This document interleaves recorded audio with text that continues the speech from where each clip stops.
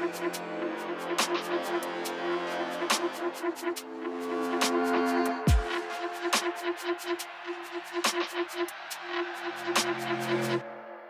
that ride out. What's up, everybody, and welcome back to After Dragons. My name is Rob Sanchez, and this is episode 11 of our creator interview series. I'm joined today by Jordan Blum, the writer of MODOK Head Games, the miniseries from Marvel, and MODOK, the TV show coming soon to Hulu. Issue number 3 of the 4-issue MODOK miniseries is coming out this weekend, or this Wednesday, I should say, on February 17th. Jordan, welcome to the show, man. Thank you so much for joining us. Oh, thank you so much for having me. Dude, it's awesome to dive into this project that you've got on your plate, man. MODOK Head Games, and kind of learn a little bit about it and see what's behind the scenes. MODOK has been a favorite of mine for a few years. Really, hands down, my favorite character in the Marvel universe.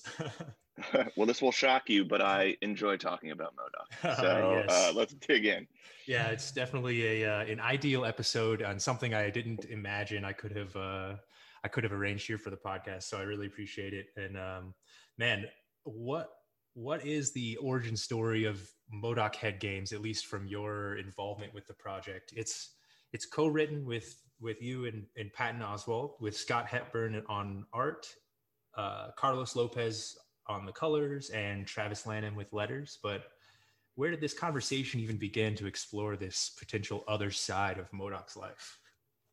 So Marvel was interested in us doing a MODOK series, and just asked us if we had any ideas. And for me, the last thing I wanted to do was do just like an adaptation of our show. I had a blast writing the show. 10 episodes of writing that version of MODOK, and but we were really excited to play in the 616 in the Marvel universe and write that version, which is, I think, a little different. Obviously, our show's a lot more comedic, a little more satirical, but the MODOK of the comics can be lots of things. He can be this very arch, dangerous, world-conquering villain with the Avengers, or he can be a little more comedic with like the way he is with Gwenpool, or even in other media like the Marvel Superhero Squad, he can be the comic relief. So right, or love drunk, like in MODOK Assassin. Yes, yeah, absolutely. And I think it speaks to how great the character is, that like Batman, you can adapt him in lots of different ways, and that there's this kind of core to MODOK that if you get that right, he can be kind of stretched to work in different formats or tones. But that kind of became the genesis of the story we wanted to tell, which was that we created this world around MODOK in our show with this family that doesn't exist in the Marvel universe, and it's a little more of a sitcom than what you're used to seeing him in the Marvel universe in the comics. So right. The idea was like trying to marry those two worlds. Like, what if that suddenly he woke up and he had memories of this life he never lived, where he was this dad in the suburbs with his family? Like, that goes against everything that the comics MODOK sees himself. He is this world company. He's tunnel vision. He's absolutely focused on this goal. He sees himself as this A-list supervillain with ideas of grandeur. Like, how could he possibly be this other thing? And it's driving him insane. To him, it's like a virus in his core memory banks, and he doesn't understand where it's coming from, and he wants to get rid of it because it's distracting him from achieving his goals. Yeah, it's distracting him in the middle of a train heist to steal Stark Tech. Monica Rappaccini is picking up on it and seeing it as a weakness she can exploit. Right, and right in the beginning there in that issue 1, where it's just on the opening pages really laying out that train heist while MODOK is shaking from his distractions. He's just like, Monica Rappaccini, depraved mad scientist, insanely jealous of my intellectual prowess. Like, he's just so obviously full of himself. And she responds just almost a second later with, what the hell is wrong with you, you baby-limbed imbecile? It's just a stark contrast from what MODOK views himself as and what the rest of the world sees with his floating chair. Yeah, MODOK will take every opportunity to remind you that he's the smartest person in the room and you should fear and respect him. And I think that's a fun voice because it comes from, in my opinion, insecurities. I think Right. he wants to be Doctor Doom really badly, but the rest of the Marvel Universe doesn't always see him that way. Yeah, and I they've kind think of dunce capped him a little. Yeah, and I think it's not that he is incapable of being that villain. I think that his ego gets in the way of letting him be that villain, and he trips himself up. And I think that's the fun of the character. Is it's not that he's a joke, He's, I think in that same issue, in issue 1, you see him, work his way through AIM when they're trying to take him down. Oh, and yeah. He's scary. He's Yeah. lethal. You don't want to mess with him, but he's working so hard to kind of project this image of who he wants to be, that gets in the way. And I think what we tried to do with the series is that there's all these voices in MODOK's head, I think, and Travis, our letter, did a fantastic job, I think, of giving each one their own distinct look, to kind of represent the different personalities of MODOK. So you have, his inner monologue and the way he talks to Monica and other, it's presenting himself as he's a braggart, he's presenting Right. himself the way he wants to be seen. Then you have, he's a computer brain. So you have that, like version. his algorithm dialogue, right, as well. Yeah, he's calculating odds and it's where he kind of gives up that side of humanity and leans into the more computer side. And then I think deep down you have this George Tarleton, the original guy who wasn't that brilliant, who was, tragically forced to become this monster. He's in there somewhere too. And I think we tried to give this voice, this kind of self-doubt that's buried deep within MODOK, and it's coming out now. And actually you'll see in issue 3, there's a payoff to it. It's not just like a narrative device, like, oh, wouldn't it be fun to play with MODOK self-doubt? Like, it's a plot point too. And you'll kind of discover what that is and why that's driving him as well. But we like the idea that, like, again, there's all these different people buried in MODOK, as there are these different interpretations of the character. And for him to figure out what's going on, he has to take a tour through his own history. So we start with AIM, then we move on to Iron Man, Serpent Society, Gwenpool. Kind of revisiting the greatest hits here. Yeah, it's kind of him touring through his own publication history. Even seeing the Super Adaptoid in issue 2 is a throwback here to some of the classics with Captain America issues and some of the original MODOK stories, right? Yeah, and there's more Super Adaptoid coming your way in issue 3. But yeah, we thought that would be kind of a cool idea, which is to make the concept of there being all these interpretations of MODOK metatextual, that there's a reason for this, that he's a computer brain that gets destroyed, rebuilt, and there's different versions of him that get rebooted.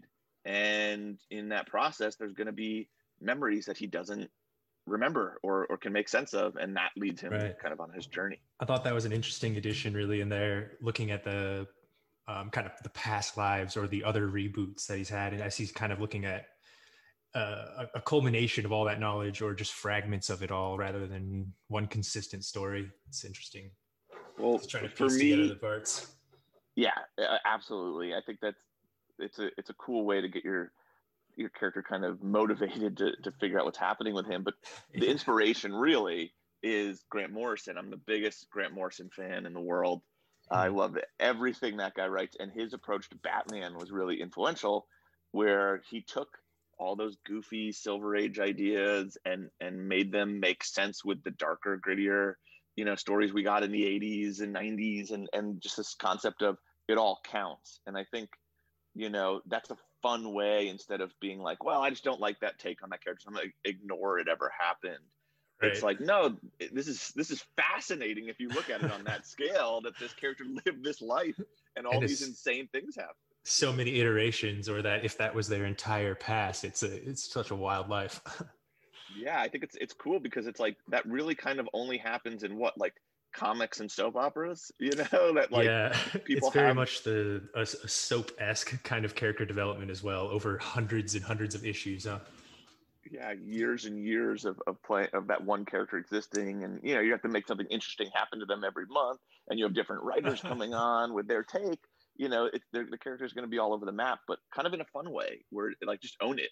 I think was our MO on this one. Right. So the comic was scripted then, or mostly created after the TV show was completely written and already in development, or Yeah, did the we two had kind of go alongside one another? we had wrapped the room on the show, so all the scripts were written, and we were in production when Nice. the book got pitched, which was fun because we were able to take elements of the show, characters and stuff. I think if you look through issue 2, it's kind of a map of a lot of Easter eggs that will be popping up on the show. We used a lot of the same characters. Right. You know, even some of the non-family characters. Oh yeah, a lot of those Awesome. villains will be popping up in the show, and some other characters, and Monica is a huge part of the show, so she's very much the main antagonist, I think, of the series, besides MODOK's brain being the other antagonist. Besides his self. And I saw a news piece from last week, I believe, with an X-Men antagonist joining the cast here of the MODOK show, whom I will say is definitely my second favorite in the entire MCU. So you're just hitting it out of the park for me, man. And that was a Mr. Sinister confirmed to be joining the show, huh? Yeah, well, everyone temper their expectations in that he pops up for a fun role. He's Nice. he's not like living with the MODOKs. He's not renting the basement room from him. Right. No, he pops up, with a few other big A-list villains in a really funny episode that Patton actually wrote that kind of explores that MODOK's place in the world of Marvel villainy, the villain hierarchy, huh? Exactly. So we get to see a lot of the A-listers, who, in my opinion, Mr. Sinister is, and then we get to go to the bar with no name, which is one of my all-time favorite Marvel locations. That's the bar for all like the kind of blue collar, career criminals who just put on the costume to rob jewelry stores and drink, their problems away at the bar with no name. Right. He also goes there as well, and that was fun. We pulled from a lot of those kind of D-list, fill up the bar, huh? Yeah, Marvel Handbook guys that I love. It's the place that the Scourge in Captain America shot up. Right. These guys aren't world conquerors. They're just dudes trying to make a living as a supervillain. So they're a fun group to play with, and that was kind of the fun of the show was just visiting these such locations. A wheelhouse to pull from. Yeah. Huh? Yeah, playing in the sandbox and shining a light on some of the other characters that maybe don't get as much attention. Like we have Right. a ton of A-listers and big characters that people are going to recognize and love. But for me, I think MODOK is one of them. I love the Marvel oddities, the weirdos of the Marvel universe. Yeah. So we got to play with those as well. You're like armadillos or Master Pandemoniums, like those kinds of characters. Some true one-offs or kind of random Bill Mantlo creations or something from the 70s or 80s. Yes, I love the Bill Mantlos, and the Bill Mantlos and the Mark Grunwalds are have a special place. There's a Miss MODOK, actually, an Incredible Hulk 290. Kate Waynesboro becomes Miss MODOK for a little while, and it's one of the greater like kind of classic MODOK appearances, I think, where he briefly falls in love again almost immediately. Yeah, that's the thing that's like very consistent, by the way, in MODOK's appearances, is that he deeply wants love. For real. Yeah, in that Hulk story, even in there's like it's a little creepier, but in Ms. Marvel, there was a story where he like was picturing himself like a full body, like dipping her like Fabio in like a romantic, wow. like kind of gesture. Only in MODOK's mind. Yeah, and then in Secret Avengers, he had a thing for Maria Hill. So it's very much a part of his character that I think he deep down wants love. And I think that's sort of what's driving our series, right? Is that he doesn't want to admit that that's a part of who he is. He wants to see himself as just this arch villain. And actually, he, the guy, I think, really wants a family and wants a Right. wife. He's got this like dichotomy of goals that are kind of working against each other. Huh? Yeah, they're at war, and that's kind of what our show is about, which is, can this guy be both these things?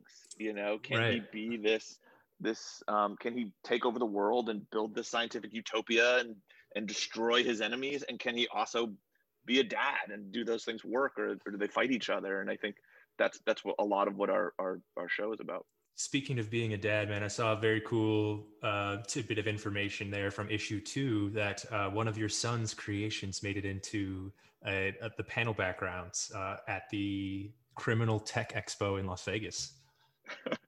God bless Scott Hepburn for indulging my little background gags that made me a very cool dad to my son. Dude, that's so cool. My son has inherited a lot of my action figures from the 90s, and he's a big creature guy. Like, he's much more into like Godzilla and dinosaurs and things like that than even like superheroes. So he loved, it was the Alien Spider Slayer action figure from the 90s Spider-Man show. Nice. Which basically, it just looks like Alien from Aliens. Right. And he loved it, and he liked Spider-Man a lot. So he was like, "This is it. I'm reinventing this character. This is a new character. His name's Gray Scorpion. He's Spider-Man's best friend. They fight crime together. He's a good guy." Oh, nice. So he's on the protagonist side this time around. Yeah, he's a hero. The hero find of 2021. And he so he's written comics about Gray Scorpion, and he's just kind of claimed. Oh, that is too cool. He's 7, so he's claimed him as a new character he invented. So I was telling Scott this, and I was like, it actually would make sense for a Spider Slayer to be there. So if you can just put him in a background gag. So he drew him in there, and then my son got the issue, and he's like, "The first appearance of Gray Scorpion, he's real." So he was like running around the comic store telling them he created a character who's in a Marvel comic, and it was a big day for him. Oh, dude, I can only imagine. Yeah, that's such a cool Easter egg in there in the writing. How is the writing really compared between the comic medium and the TV shows? I know that you've spent quite some time writing for TV here with the Community and American Dad. You were writing for both? Yeah, I started on American Dad and then went to Community and then went back to American Dad for a bit, and have been working on TV for quite some time. And it's different in that, TV is a writer's driven medium.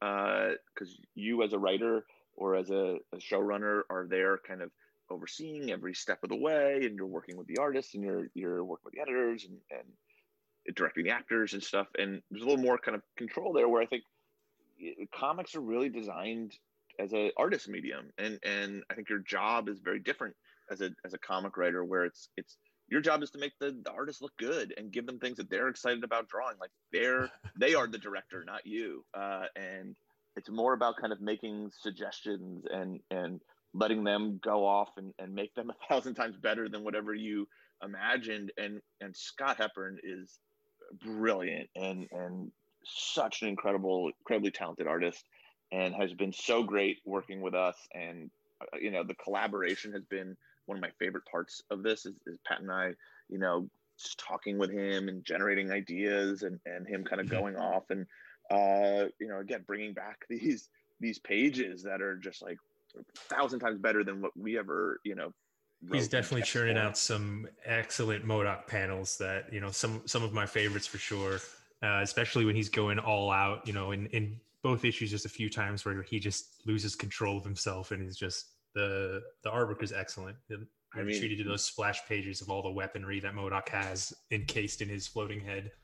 Oh yeah, that's the one I'm buying from him for sure. That's been honestly, that's the hardest part of writing this comic, is figuring out what page you want to buy from Scott Hepburn without blowing all of your money and just buying every single one of them. Right. Because they're all beautiful, they're all incredible. So yeah, it's really been just realizing that the job of a comic writer is to just kind of hopefully communicate ideas clearly enough that the artist can make it what it needs to be, and really create the comic. It's really much more on Scott's shoulders than ours. And I think there's probably in TV, there's more ego attached to being a writer than I think in comics. It's really the ship release collaborative. sales. Once that idea is kind of started, at least, then it's the whole team taking it down, huh? Absolutely. And we had to kind of relearn how to tell a joke in this medium. It's very different. Comedy's very hard to do in comics. With the pacing or being unable to control that actual delivery or the kind of tone of the actor rather than just the text.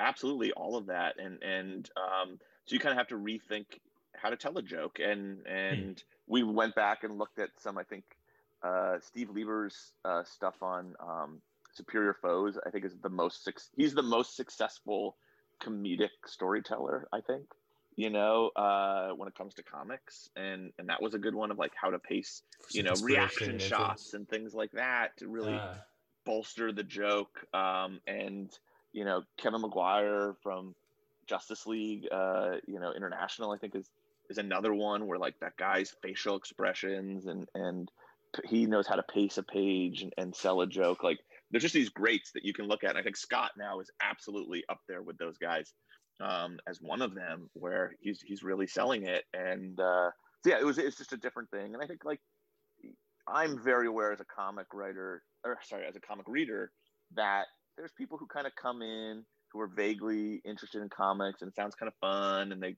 pop in, they kind of do their own thing and they leave, and it doesn't always translate. And I think I've been studying comics, as a craft too, my whole life. And I am that person who's read these and been like, oh, they didn't even try, you notice some areas.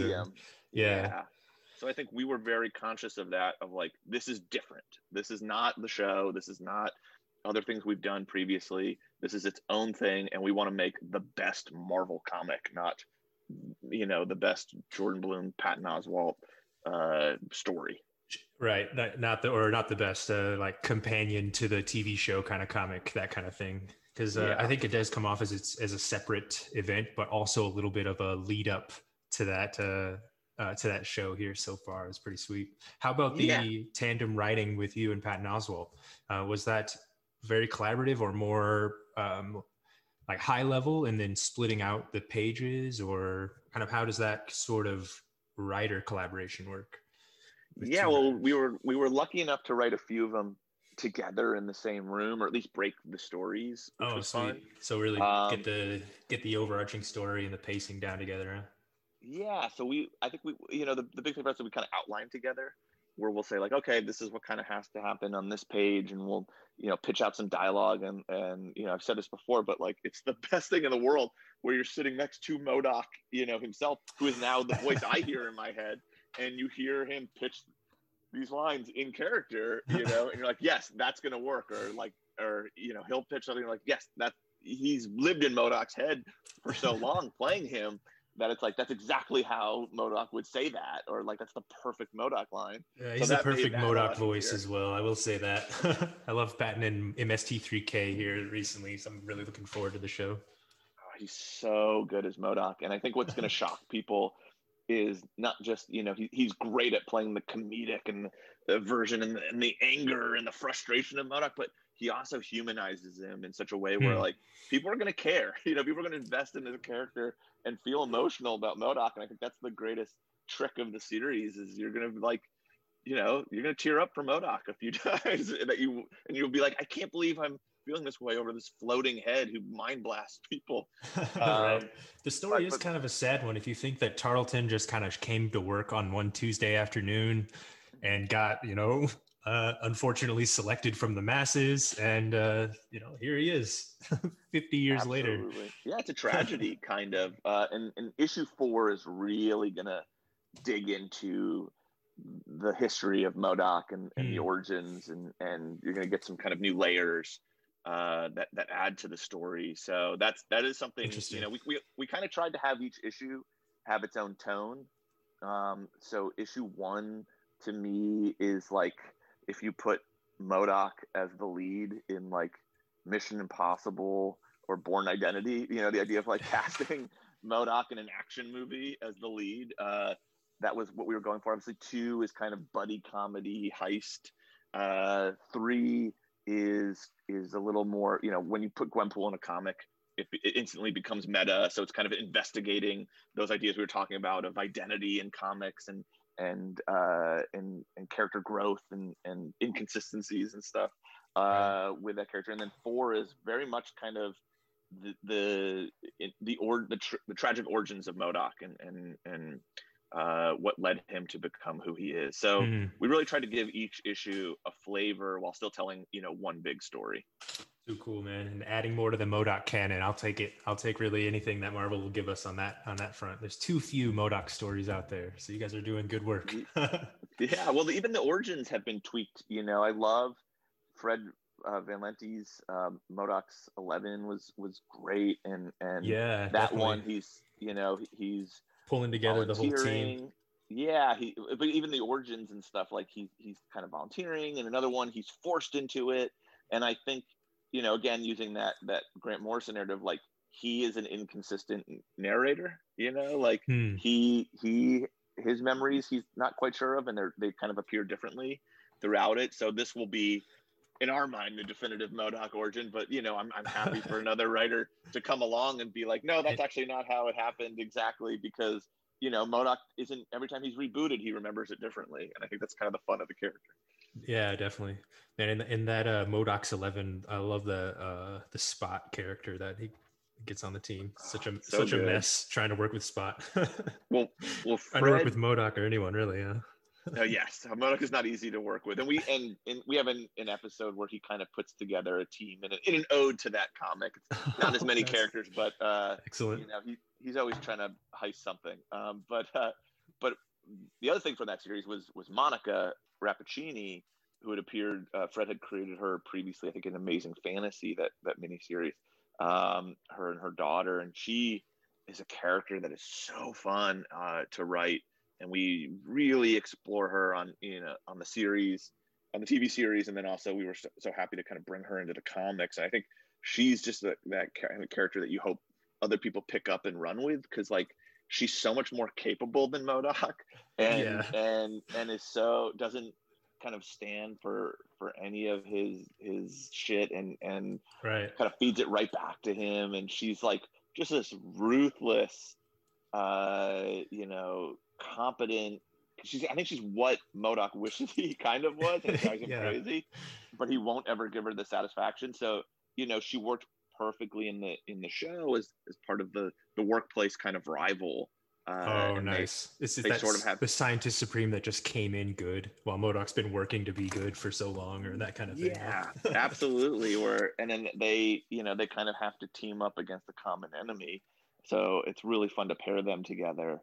But just even writing her in the comic was like such a blast, and then she got to show up she's really kind of the villain of the new video game that came out, the Avengers video game.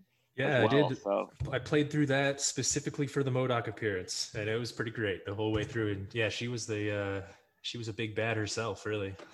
Yeah, I loved seeing those characters get kind of more play. So it's wild to see the wheelhouse that Marvel really has of all of these characters from the last 40, 50 years. They could just pull like a D-list character out and spin out so much story could still be hung all around it as you work it into the modern 616 or the rest of the universe. Absolutely. And I really believe that's their attitude, that like we have thousands of characters and each one of them, can hold their own story and if done right, has potential. And I think that's absolutely true. Like there's a lot of just these like deep cuts where you're like, oh, that could be the next big bad of an MCU movie and work if written right. So, oh man, I'd love to see MODOK as the big bad here for an Avengers movie or for something on the big screen there. Me too. I think we're in this MODOK renaissance with the game, and there's a toy coming out, and we're getting our MODOK renaissance. You heard it here first.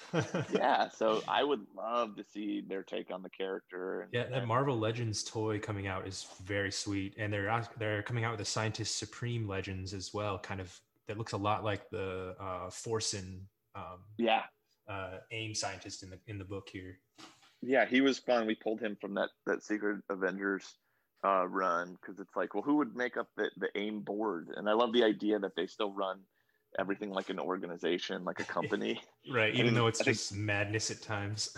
Yeah, we tried to get Sunspot in there like on an iPad, but we were told that he's gotten rid of his ties to AIM since joining Krakoa. So he is no gotten longer rid of, or maybe they're just more clandestine than Marvel would like to acknowledge. Yeah, I'm a huge X-Men fan, and that was one of the greatest thrills was working with the X office because Jordan White is our editor, and we were working with Annalise and Lauren, who are also in the X office, and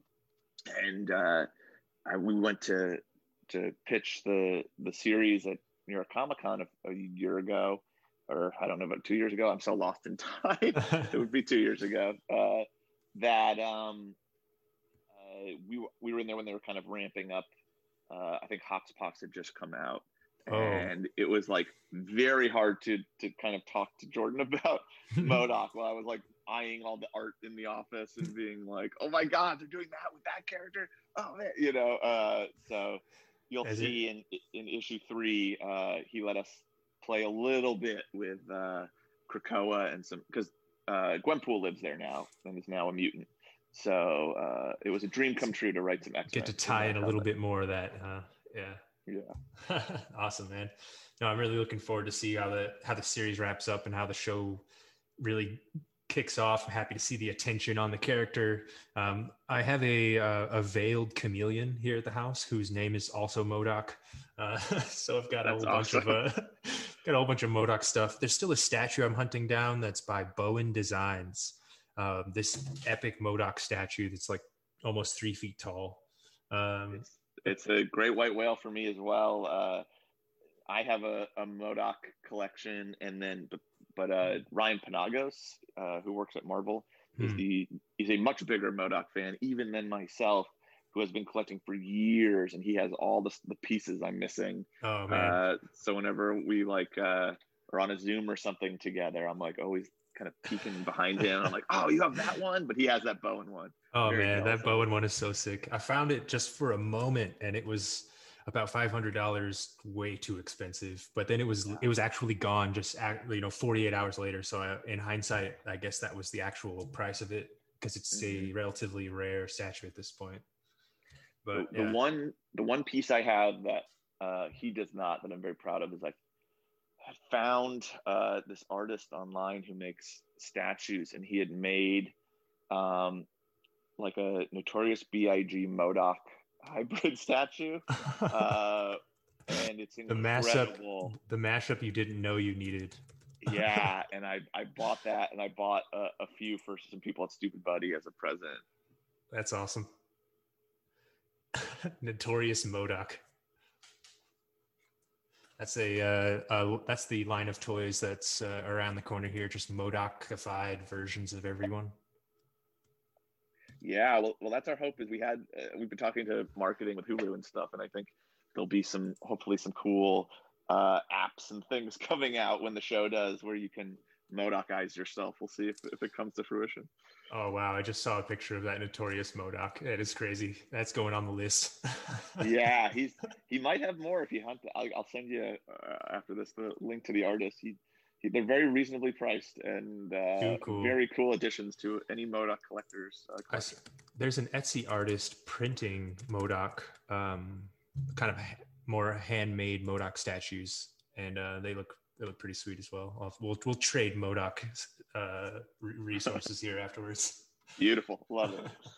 No, it's really interesting to see the show spinning out, man. How did the scripting process really work for you and Scott and for everyone? Did you only put a page description, or do you like to put descriptions with every panel, kind of what you're expecting, or leave that paneling up to the artist? Where do you fall on that when it comes to the comic medium? Well, I think actually Patton's written more comics than I have. This is my first comic because I'm such a noob. I wrote kind of more specific panel descriptions, but with kind of the note, if there's a better way to do this, do it. Right, optional, but here's what I imagined, kind of things. Huh? Yeah, and Scott stuck to some of them and branched out and did things differently in other ways, and it always worked out for the better. And as a control freak showrunner, it was like something I quickly adapted to and enjoyed, to the point where I would love to down the road do something more of that, like Marvel style, where you just give like, this is kind of what has to happen on this page. Really open up to that. you. Right. Yeah. And I think some artists prefer that, right? And some don't. So it's really kind of based around what the artist wants to do. And, I'm hoping to do a lot more comic work in the future. And, I think every time approach it from that stance of like, well, how do you like to do this, as an artist, and what would work best for you? Right. That's exactly what I was going to ask, man. What do you have planned here in the future? I don't want to take any impetus away from the impact of MODOK Head Games, because it hasn't even released on Hulu yet. And the comic is still, 50% of the way through. All excellent, of course. But as we know, artists and creators are always churning something below the surface. Do you have things in the pipeline, or are you planning to stay in the comic medium versus TV, or tread that line? A little of everything. Awesome. I have a few TV things that are actually adaptations of some comic properties that I'm a big fan of. And then we have a few pitches in for different comic stuff, and we even have a creator-owned thing we're kind of whipping up. So my goal would to always be doing comics for the rest of my life. It's the most fun I've ever had doing anything. It's so immediate. I love making television, and I love our show, but it's we're on like a year and a half, 2 years of working on it, to completion, versus like being able to send a script out and then get the art a few weeks later is unbelievable. And it's so fun to just kind of collaborate with such a small crew to build something and make something, and then be able to just hold it a few months later in your hands. I love it. So ultimately, that kind of instant, or closer to instant gratification, versus the long haul of getting the TV show prepped. Yeah, they're both great in different ways, but I think ideally I would love to be doing both forever. And comics, I've always wanted to do comics, and now that I was able to do it, it's like I don't ever want it to stop. Are there other characters in the Marvel medium that you would jump to write? It sounds like the X-Men would be on the list. Yeah, I would love to write the X-Men, but like very specifically kind of New Mutants or characters that aren't maybe the top tier ones. The current team on New Mutants is crushing it. So as a reader, I'd rather just read their stuff. Oh man, the recent switch in New Mutants with Vita Ayala and Rod Reyes on art is just so good right now. Yeah. The art is just so colorful and like kaleidoscopic at times, man. I'm really digging it. Some Shadow King coming in. I'm not coming for Vita's job. They're crushing it. But I would love to eventually play in the X universe if they would ever have me. But I like the more obscure characters, and you can even see in MODOK Head Games 3 we dust off Skids, who's a character I love, who rarely pops up in the X-Men comics, and those are the little buried treasures.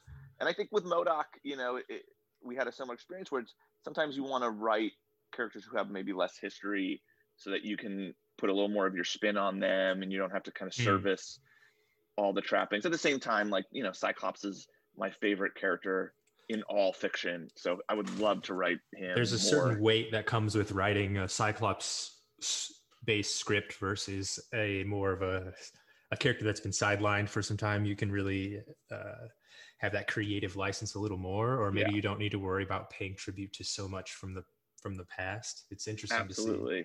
Absolutely. But if Marvel's like, hey, do you want to write Spider-Man? I would say yes in a heartbeat. There's not really a character you wouldn't write in Marvel. Yeah. I don't think anyone would say that. Fantastic Four are really big characters for me. I'm an X-Men guy, Fantastic Four guy, and those are characters I'm obsessed with, and especially the Thing is a character I would love to write. So nice. a lot of those, and you know, there's a lot of DC characters I would love to get my hands on as well. So basically anything at this point. I think that it's fun to kind of throw yourself into that challenge too, of like, okay, who is this person? What is their history? What's something new that hasn't been done with them? And you know, what can I add to the mythos, or how do I craft the ultimate MODOK story or Monica Rappaccini or Skid story, you know?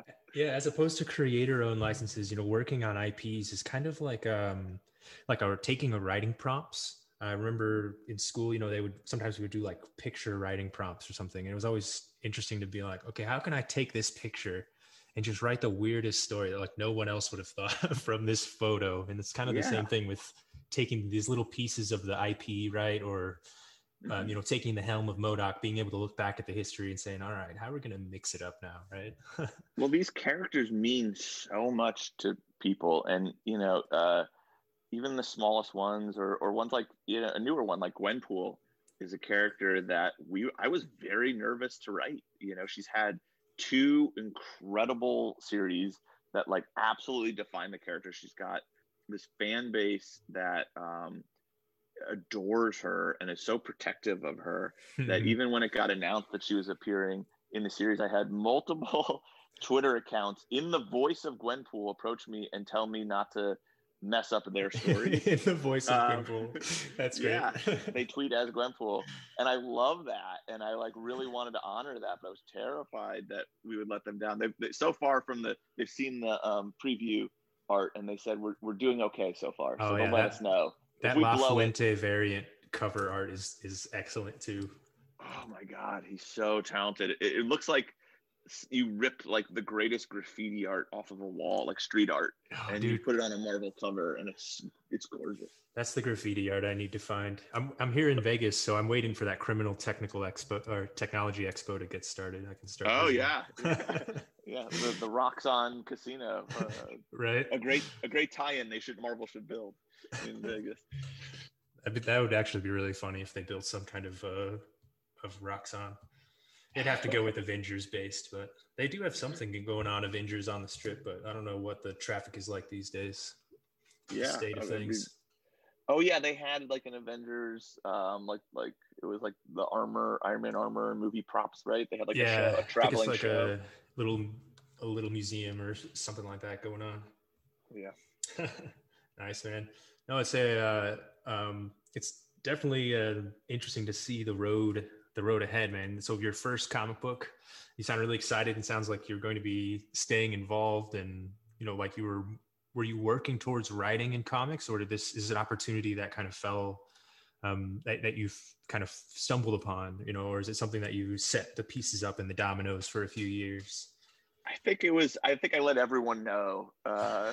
Very vocal about it, huh? I'm very interested, and yeah, well, even when we first sold the show to Marvel, I was very lucky where I was in New York. It's where I was originally from. My family was still living there, so I was there for Thanksgiving, I think, and I called Marvel and I was like, "Is there any way I could tour the offices?" And they're like, "Yeah, absolutely. We'll set up a tour for you." And it was, to me, like it was like Mecca. It was like I've been waiting my whole life to go. I remember even as a kid looking at the address and like begging my dad, like, could we just go there and see if they'll let us walk around the bullpen and all that? And right. He's like, I don't think you can just walk into a private business.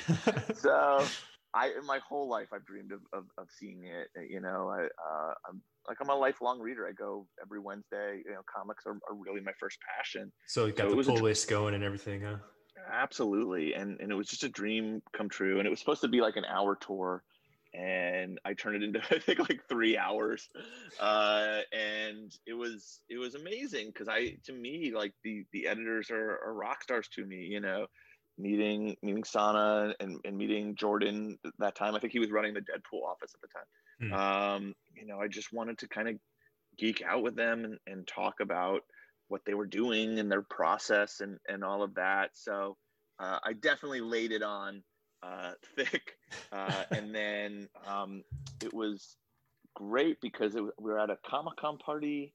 It was a Marvel party, and I ran into Sana again, who I kind of kept in touch with, and then she reintroduced me to Jordan knowing I was a big X-Men fan. And then I think that was kind of the genesis of like, hey man, very interested in doing comics. And then, a month later he called me up and asked if Pat and I were interested in doing the MODOK comics. It was kind of, I think I was always like, just so you know, I'm always ready if always willing, if you guys are ever willing to take a chance on me.